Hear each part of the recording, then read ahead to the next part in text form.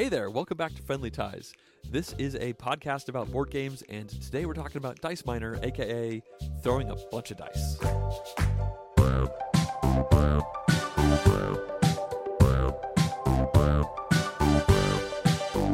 So this is a game that I first heard about a year or two ago, and mostly it caught my attention because it's this game with a big pile of dice, and you stack them up on this angular board, and then you roll a bunch of dice, and I like die rolling. And I taught this one to you, Anastasia, and the ball or the die really got rolling from that point, right? It sure did. Yeah, when did we first play this one? Probably about 6 weeks ago or so. Yeah. And we played it like one night. I don't even remember the context. I think it was like a late night, and you're like, oh, I like this dice thrower, and like there's a bunch of dice, and it's really light. And honestly, I'm not gonna lie, I kind of judged this one by the cover. I was like, I don't know, John. Like, yeah. Wait, and you own a copy now, right? Too, or do you both? I do. Yeah. Okay. Yeah. So Yeah. The short version of the story is, I got interested. I learned it. I forced Anastasia to play it on Tabletop Simulator with me, and within 24 hours of that game, she sent me a message saying, "I bought it."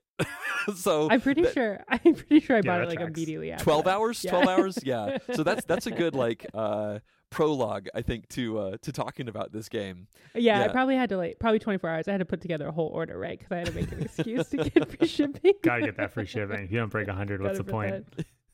So this is a die rolling game that's it's got like dice pool building and die rolling. It's a pretty quick game. Nick and I just played like 15 minutes ago, and it took us about 15 minutes. Like, it's a really quick game.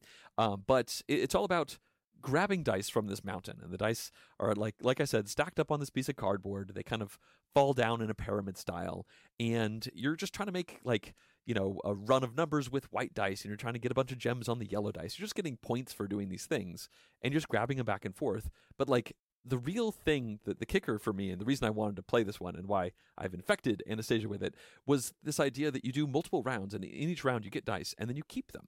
So at the beginning of the game, you have 0 dice. And at the end of the first round, you probably have, depending on the player count, 7 to 10 dice or something like that in front of you. And you keep those, and then you do it again. You fill the mountain up, you go mining in the mountain again, and you have this backbone of all the dice you already grabbed. You re-roll them because, of course, this is a dice checker. But, at the end of the second round, you have 20 dice. In the end of the third round, you have 30 dice, at least, in like a 2-player game. So it's just, it's all about digging the dice out of the mountain and then making a mountain of dice in your area that you roll. And I found it to be enjoyable in some ways so far. Really sold me on that one, John. Yeah, it's when you say like build a mountain, you don't like physically mean a mountain. It's just that you're throwing so many dice. It feels quite mountainous, maybe in your hands or upon the table. I've only played it in Tabletop Simulator, but I feel like, like if I was to physically play, Anastasia's the only one here who's played it physically, but Can you hear that bag of dice? Can you hear it? I could just imagine a lot picking of up dice. like 25 dice and throwing them or something like that. Do you pick them up in separate groups to roll them? Is it possible to roll all the dice at once when you're at the end of the game? It is. It's like an incredibly satisfying, like into your hands, like shake and roll that many dice at once. Like, you just kind of like get them all and like spew them in front of you. It's really satisfying. Here's how we prove to our audience that we're not Warhammer 40K players, right? Yeah. I gotta say though, it is like, I mean, we can do some like dice ASMR here. Like, what you do have in the physical copy of the game now. It was a Kickstarter, and there are like, I think 2 versions. I think some people on the Kickstarter got like a 3D printed mountain, but I just have like the standard cardboard mountain. But it's still really cool. It's like a cardboard mountain, and like they've made it so it's like at like a 40, not a 45 degree. It's at an angle essentially. So when you do dump the dice out, I'm like making these hand motions. I could show the guys, but like, it's like you dump the dice out. They just kind of like slide into the mountain, and that is like extremely satisfying in its own right. And then, obviously, over the course of the game, you do, like John said, collect like 30 dice. But by round 2, you only have like 20, even in a 2-player game. And nevertheless, it's so satisfying to roll 20 dice. Yeah, it's one of the things that we haven't mentioned in the description here is that the dice are different colors. And so when you're collecting the dice out of the mountain, that's really significant to you. But the face that they have rolled on the mountain is the face that you're taking them at. So you're sort of, when you're, I'll say drafting, when you're drafting a die. You're mining. You're mining a die. To be clear, Nick, you are mining. I apologize. When you're Get mining into the a theme die, here. There's two things that you're kind of going for there, is like what type of die it is and then what its current status is. So one of the more simple dice are the golden gem dice, and they can have 1, 2, or 3 gems on them, or beer. Everything can have beer. We'll come back to that later. But obviously, like, picking a yellow die with 3 gems on it is just much better than picking a yellow die with 1 gem on it. And it might change whether you say, well, I don't really want that yellow die with 1 gem on it, but I'm kind of playing a gem strategy. So yeah, let's go for it. Yeah. I mean, this is not a Yahtzee game. I think a lot of people might assume that it would be, considering the amount of rolling we're talking about. There are lots of ways to re-roll dice, but you kind of have to buy them. But you have to consider those with the thing that you're thinking about, right, Nick? You grab that single gem die and you're thinking, maybe I'll re-roll this into a triple gem die. You know, it's a gem die. Like, it could get better, but you only have so many re-rolls available to you. So, you know, maybe it's worth it, maybe it's not. There's like mini games with these colors. Like the gems, the person with the most gems at the end of the round doubles their gem score, or at least the score they got for that round. The white dice have pips on them from 1 to 5, and you're trying to make runs. But very distinctly, runs that start with 1, which I kind of like love, right? Like, you don't just get points if you get any runs. You have to have like a full straight 1 up. Yeah. And you get points equal to the pips on them. So yeah, if you have 2, 3, 4, 5, that's 0 points because you don't have the 1 to start things off. But then you roll that 1 and you just went from 0 to 15 points, which feels pretty good. Yeah, I actually want to talk about that a little bit more, because, you know, you say, Anastasia, that you love having the 1 first, but it creates a really interesting dynamic that, like, first of all, either in drafting the dice, you're really hoping to get a 1. You know, drafting a 5 is like nearly pointless, depending on your stage of the game. Mostly, yeah. And then later on, you know, assuming that you and I have the same amount of white dice that we're rolling, and I roll a 1, 2, 3, 4, and you roll a 4, 4, 4, 4, I'm a lot better off than you, right? Yeah, totally. I feel like something that you value a lot in games, particularly, is the ability to make something work with your things. You know, I find that you're often disappointed when your resource can't also do this, or you can't solve the problem in this way. And this one says, nope, you run the trench. Like, you start at the 1, and if you don't start at the 1, sucks to be you. So I want to hear like more about like why you love that it has that very tight restriction on it. I think that what I find really interesting about all the mini games, John's brought up 2, and there's a couple more, and I'm sure we'll touch on them. The mini games being, you know, the different colors of the dice. I think that this one in particular, I like that they're all a little bit high risk, you know, high reward, and I like that even this one. I have to look at the breakdown of the dice, but I think there's more white dice than any other dice. It does feel that and way. So it seems at least like there's lots of those that come out. Yeah. And they're easy to take. And they're also kind of the thing you take when you have nothing else to take. So you kind of, you get them. And I would say in the 4 games of this I played, having white dice can be incredibly strong. And if you get a lot of them and you kind of play that strategy, you are very likely to do well. But there's also a risk that you're not going to roll that 1, or you are going to roll. This is not a game to roll a Yahtzee. You know, you are going to roll a Yahtzee, and like, that's not good for you. And I guess I like that kind of like, in this game, at its weight, at its time, I like that kind of like, you know, win or bust kind of idea. You know, as John kind of talked about, you play over 3 rounds and you're constantly re-rolling your dice. So I like that in 1 round, you may have 3 straights, 1 to 5, and look at that, 45 points. But that doesn't necessarily guarantee that you're going to have 45 points in the next round. And I like that can happen. And I think that by having them start with 1, you guarantee that they're not just going to be this super overpowered, that like, if you just take all the white dice and you do that, you're going to just like, you're guaranteed to win. I like that there's this catch, there's the luck element. You know, that's a big part. I mean, in a game with this many dice, you have to accept that it's massively luck based, right? Like, like, it's just like, that's an element. I will say, like, as far as the white dice are concerned, like that game that Nick and I just played, right before we turned on the recorders here, going into the third round, I could tell that I was a bit behind to maybe quite a bit behind. And I had a decent number of dice, and I ended up with 2 straights that were 1, 3, 4, 5. So 1, 3, 4, 5, 1, 3, 4, 5. So effectively 2 points total because I was missing those 2s. And then on my very first reroll near the end of the round, I rolled 2 2s. Like my very first reroll, like it was just like, oh, boom! I went from 2 points to 30 from that. And okay, that was luck. And honestly, I had like 11 rerolls in the bank. So getting there already like felt really good. I felt pretty confident I was going to get at least 1, 2, and it was nice just to get them immediately. But the flip side is that I could have just missed those and like been really down. But like Anastasia was just mentioning, like it's a quick game, and for the play space, like decision space of a quick game like this, you can't play cautiously. I think if you play cautious, timid dice miner, you're just going to be disappointed. Like this game seems to always be telling you like, shoot for the moon, it's a 25-minute game. Like, don't settle for that 1 gem. Go for the 1 in 6. Go for the 1 in 6. And because when you get it, like it feels really great. And if you don't get it, you're like, well, it was a 1 in 6. It makes sense I didn't get it. I tried to get it right. And I'll totally admit, like I played this with my dad.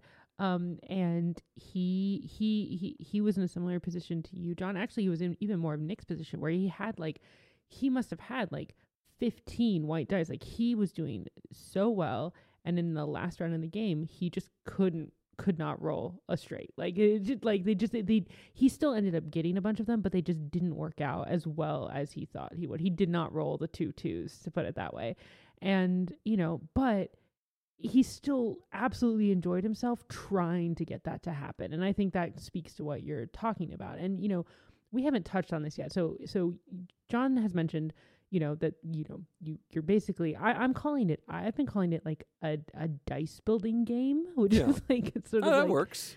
Right? Like it basically, that's how I pitched it. Dice pool building. Yeah. Dice It's pile. not like a bag builder. It's a dice. Yeah.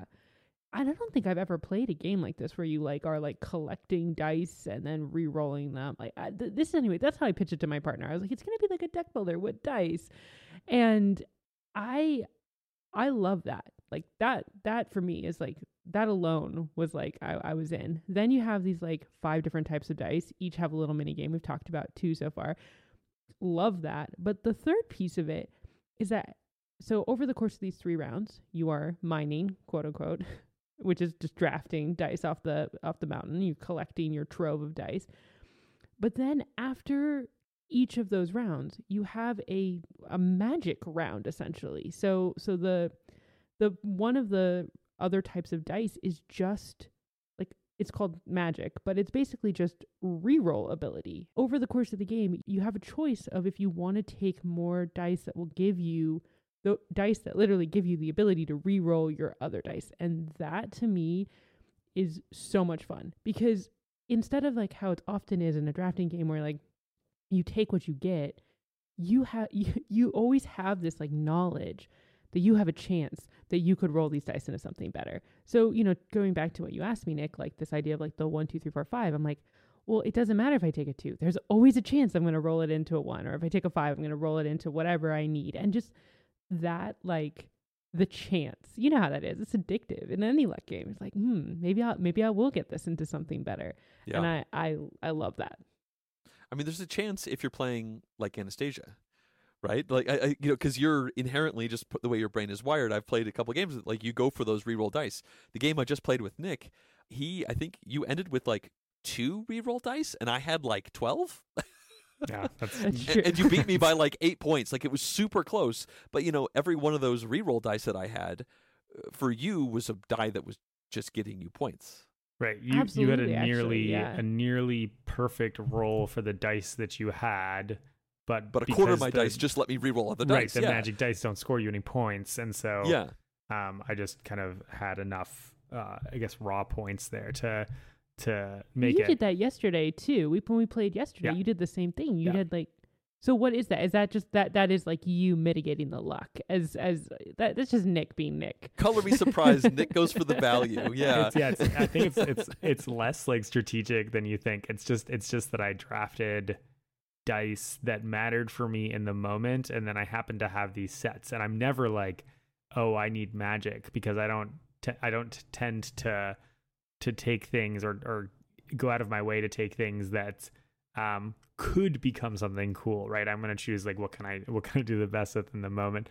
But what's cool in these games, in both games, I was winning in round 1, and in the game that we played yesterday, I was ahead in round 2, and I was so cocky that I was like going to win in the third round. And I actually like have come to realize, and I think this is very appropriate for a game of this like weight and class and everything like that, is that the scoring in the third round is so wild. It's like Family Feud, right? Where it's like the first round they score points, and then they double the points, and then they triple the points. It really only matters if you win in the third round. Like, and it's like that. Like this game, like, yeah, your points from earlier matter, they add, but like the points you're going to get in the third round are not just triple, because the points are not scaled linearly. And so you have just so many more opportunities to like multiply your dice together if you're doing sort of the hazard strategy, or we talked about the 1, 2, 3, 4, 5.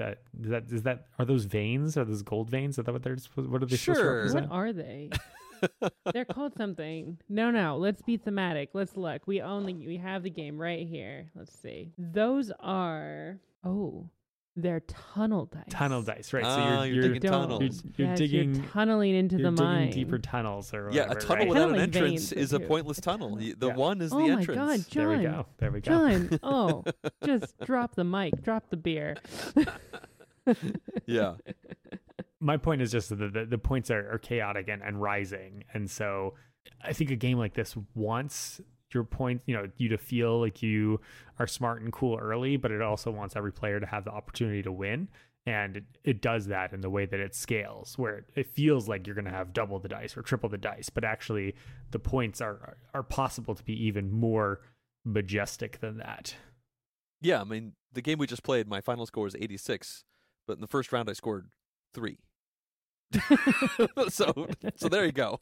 Which I think is good, because in a game like this, it is very easy. I mentioned that game I played with my dad, and he had like 10 points on me in the first round, but then I had like 50 on him in the second. And so, it felt like I was so far ahead. And then I still won that game, but he was able to come back, to your point, Nick, drastically in that third round. And so that does feel good. Like you don't really want a game when it's luck based. There's always a chance it's going to be a blowout, and I'm certain you can play games of this where it is a blowout. Yeah. But you do always. I mean, in a way, the game we played against Nick yesterday, we did a 3-player yesterday. It was a blowout. It was a blowout, and yet John and I still had a ton of fun. And frankly, we just started playing against each other. Yeah. And so obviously I won, and it's just it's not obvious. I'm tunneling over here, guys. Yeah, Nick the Tunneler destroyed us, but we just ignore him. But then I won there. the game because we weren't counting Nick's win. But my point being that like you can turn it into that when it plays this quickly, and then like I completely agree with you, Nick, that like when things balloon like that, it's like the whole theme of the game. You never feel like you're really out of it. You can always find something else cool in the mine. Yeah. But I think we should talk about beer, because that's the other really, really fun thing. I didn't even mention that. There's quite a few neat little things in this quick dice game, but beer is, I think, maybe the neatest of them. Because we've been talking about randomness and rolling dice and everything, but beer is anti-thematically enough the way that you control things the best. So every die face has a 1 in 6 chance of being a beer, which you could roll into, or you could just pull a beer out of the mountain. And when it's your turn to take a die from the mountain, normally you just take from the top of like a pyramid of dice, essentially, as they kind of fall down. But you could instead give an opponent a beer die, say cheers, and roll it in front of them, give it to them. and then take 2 dice from the mountain, and you can take it from the edges of the mountain, not just the peaks.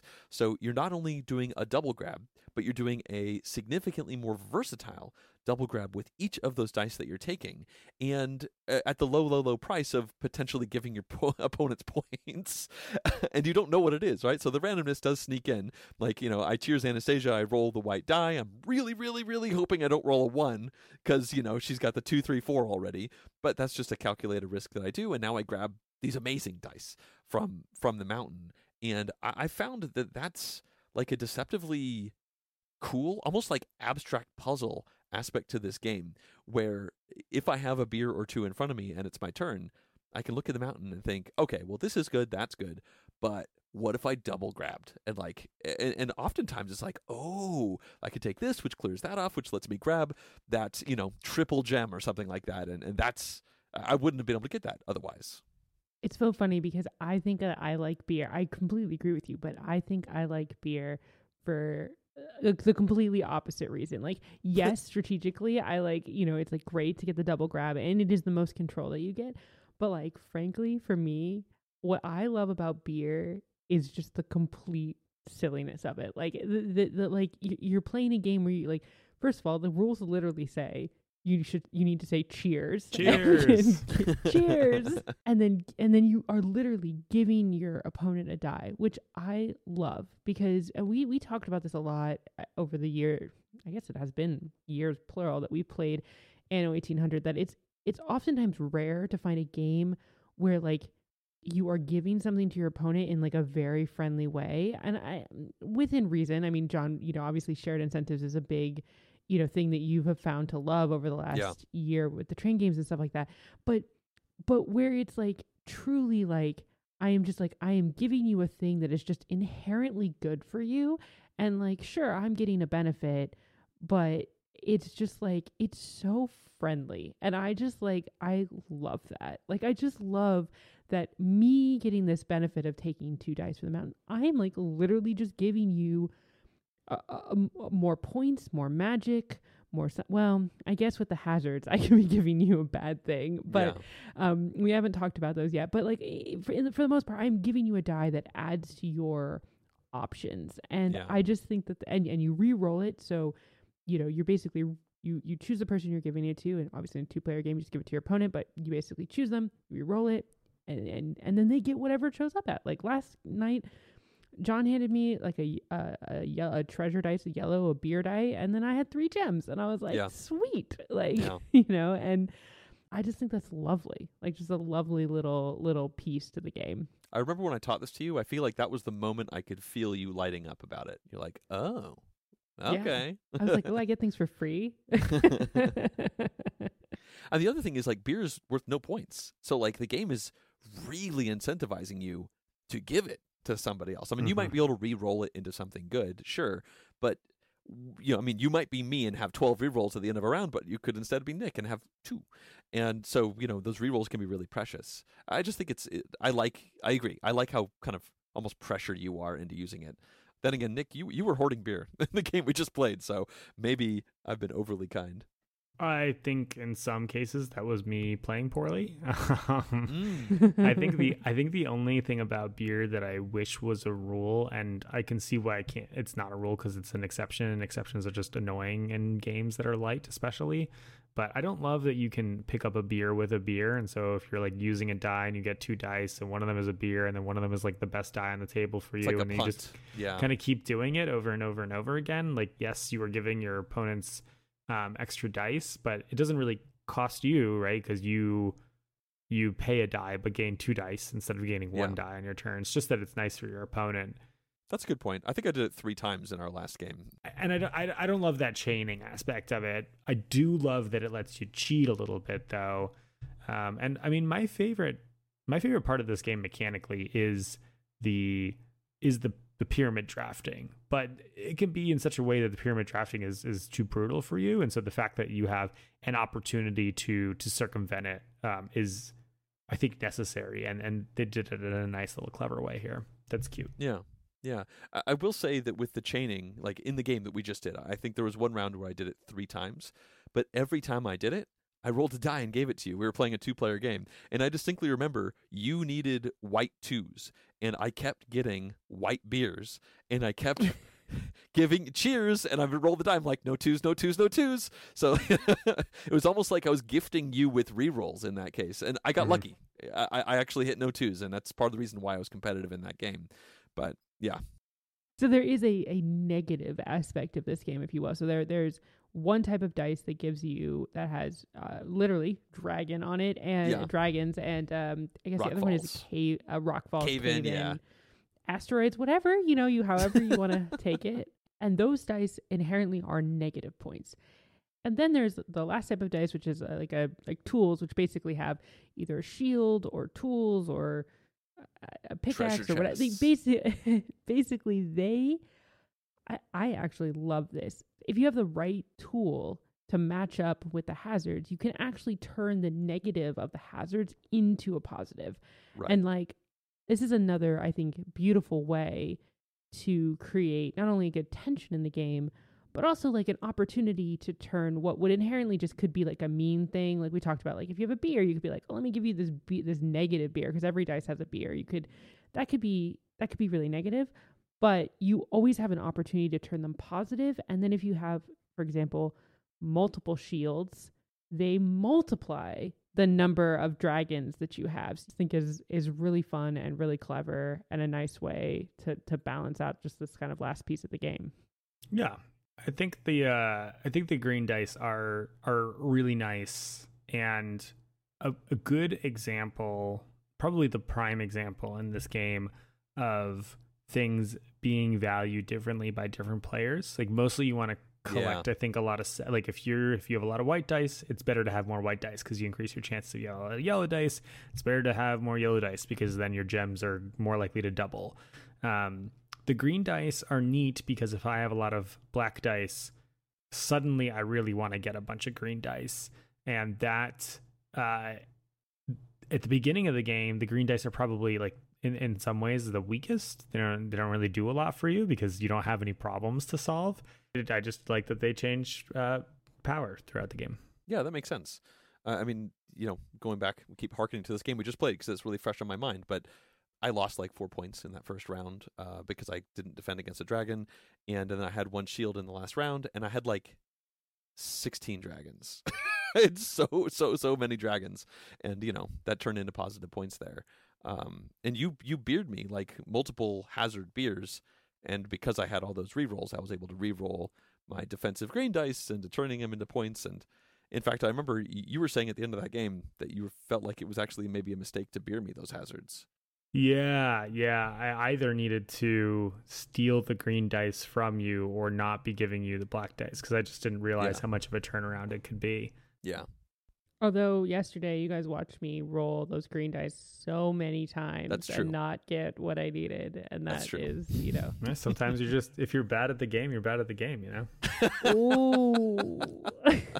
You should just be like Nick, roll the dice once and just get 3 sets immediately. It's easy. Rerolls are for chumps. Just make the numbers be. If anyone ever had any doubt that Nick was good at games across the gamut, even in a game completely based in luck where there is just total randomness, he still wipes the floor with us. So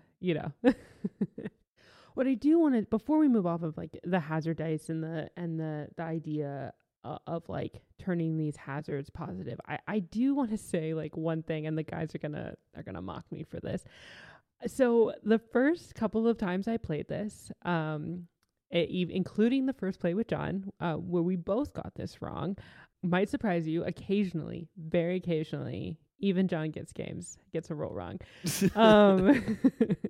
No, so the first time we played this, John and I both misread a rule in the rule book, which was that you can never re-roll the hazard dice. You can't magic them. And you can't magic them, right? Yeah, so you can't using those blue dice.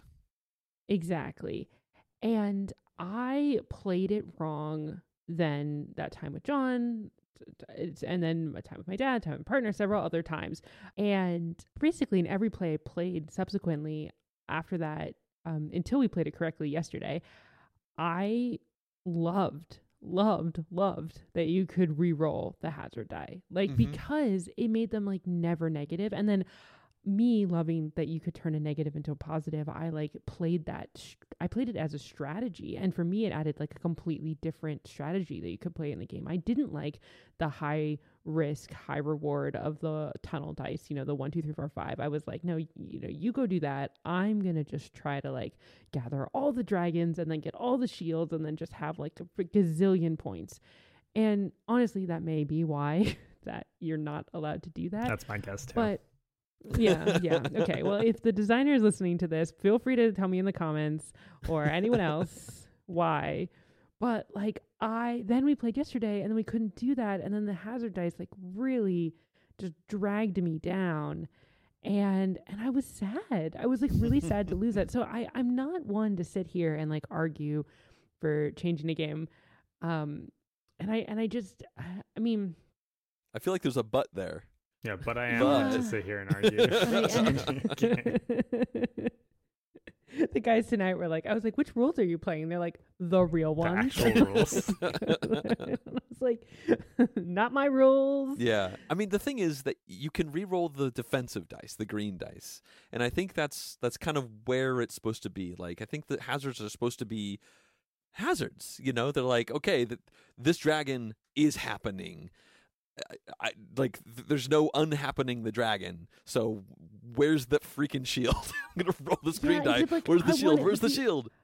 I loved it. Like if I had like only a single cave-in, I could roll into a triple cave-in and like or re-roll a quadruple dragon into a beer and then give it to somebody. Yeah. No. I was all in. I was like, oh, double dragon. I want a quadruple dragon. Yeah. So yeah. So I mean, I think it definitely messes with the theming of the game. I think it messes with a lot of things. But I guess, okay, so this is what I will say. I don't know what I'm going to do going forward because I haven't played it enough with the real rules to compare, and it's not really a fair comparison.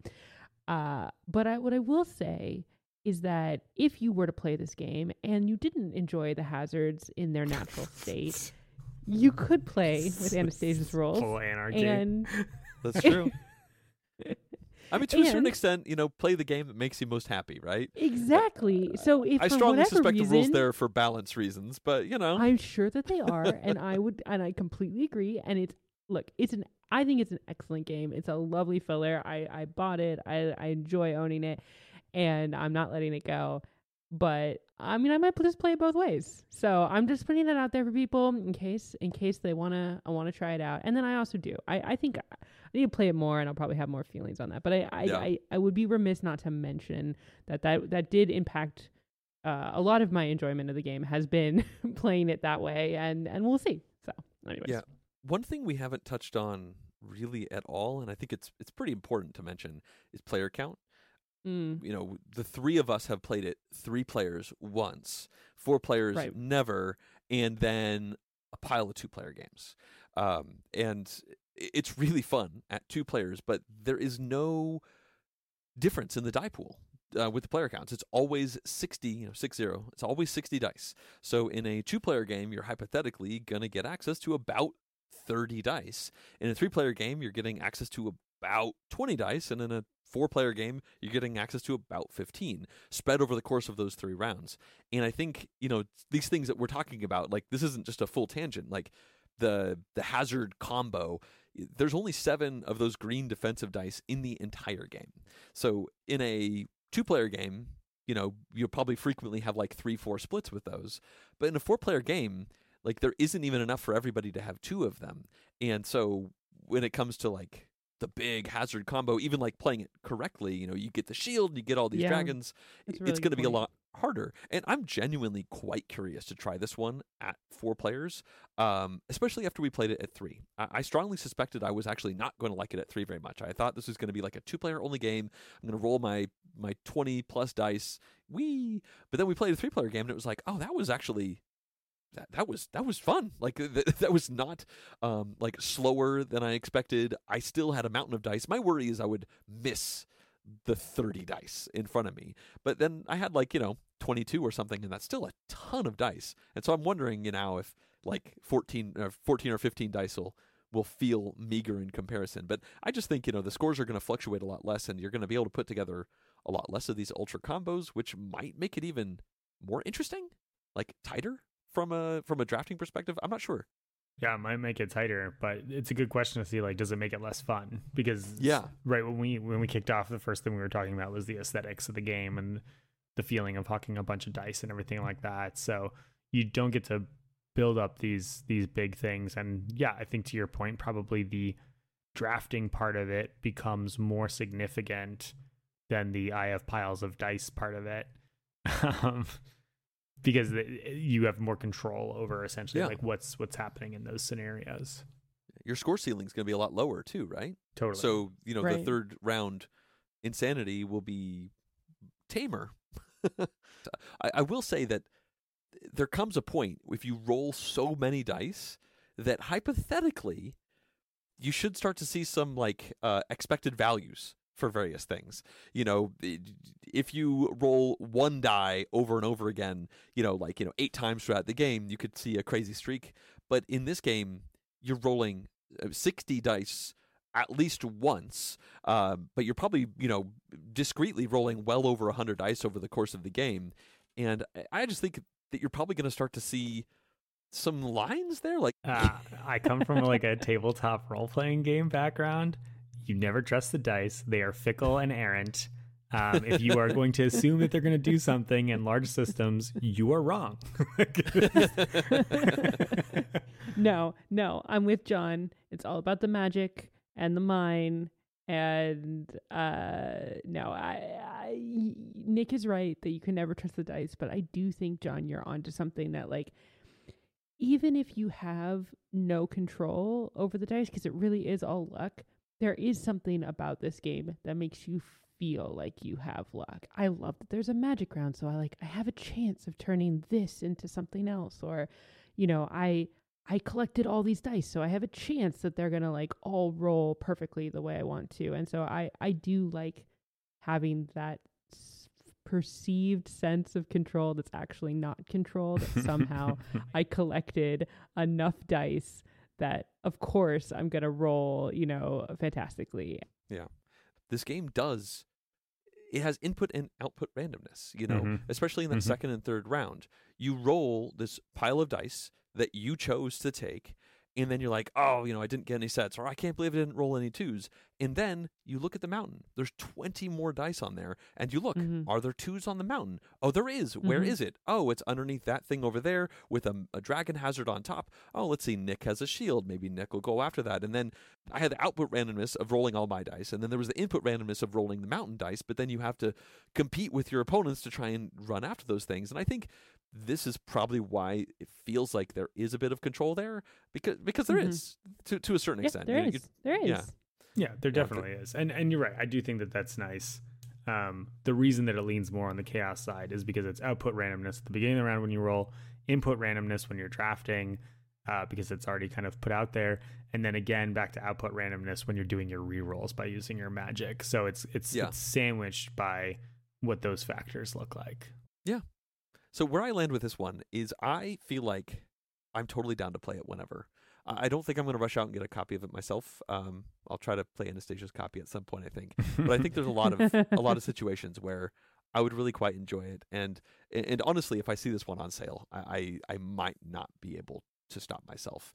And I think that's, says a lot for it. I mean, I do tend to play a lot of games with people who play more medium to heavyweight type of experiences. And I have a lot of lighter games already, but I don't know. I've enjoyed my small handful of plays of this one already, and for all these reasons, I'm hoping we get some more in. I think my only closing thought is that as John said, I'm probably not going to pick up a copy myself. Would be cool to play it if someone wanted to play it as a quick filler here and there. I do think, however, that if you are kind of like a gamer family and you have younger kids, this is just a great option. Or if you're like, people that at work or in the rest of your family are like down to try games, it's a cool option because there are decisions in this game that make a difference, that make you feel like you're engaged. But it is chaotic, and so everyone's live, and I think that's That's something that's very valuable when you're looking for games to engage those kinds of gamers. Yeah, it's a great lunchtime game, right? Totally. 100%. No, and that's exactly where it falls for me. I mean, this game reminds me of the same way I felt about Cape May. This is except this is obviously the lighter version. This is just a very easy game for me to pull out with my friends that are not gamers, but like of the level that they enjoy a game with a little bit more meat on it. It's just, it was a perfect game to play with my dad. Like it fits that nice spot of, it's not a super light game. I always compare it to Zombie Dice, which is oddly a hit in my home. I don't even like it that much, but we do, it does come out a surprising amount. And for me, I'm kind of hoping this will replace Zombie Dice because I think it's sort of like the next level up from that. I don't know. My partner still loves Zombie Dice. Loves all sorts of games. We'll play a super heavy game, but something about Zombie Dice. Anyways, I brought it home in the hopes that it kind of could be that, because for me it adds all the things we've talked about. It just adds a couple of additional layers of thinking and thoughts, and just it's fun. Yeah. Well, if you have any thoughts about Dice Miner, if you've played this one or have any questions about it, we would love to hear. There is a YouTube version of this. You can find a link to it in the description of this episode. Hop on over there and leave a comment. And thank you so much for listening.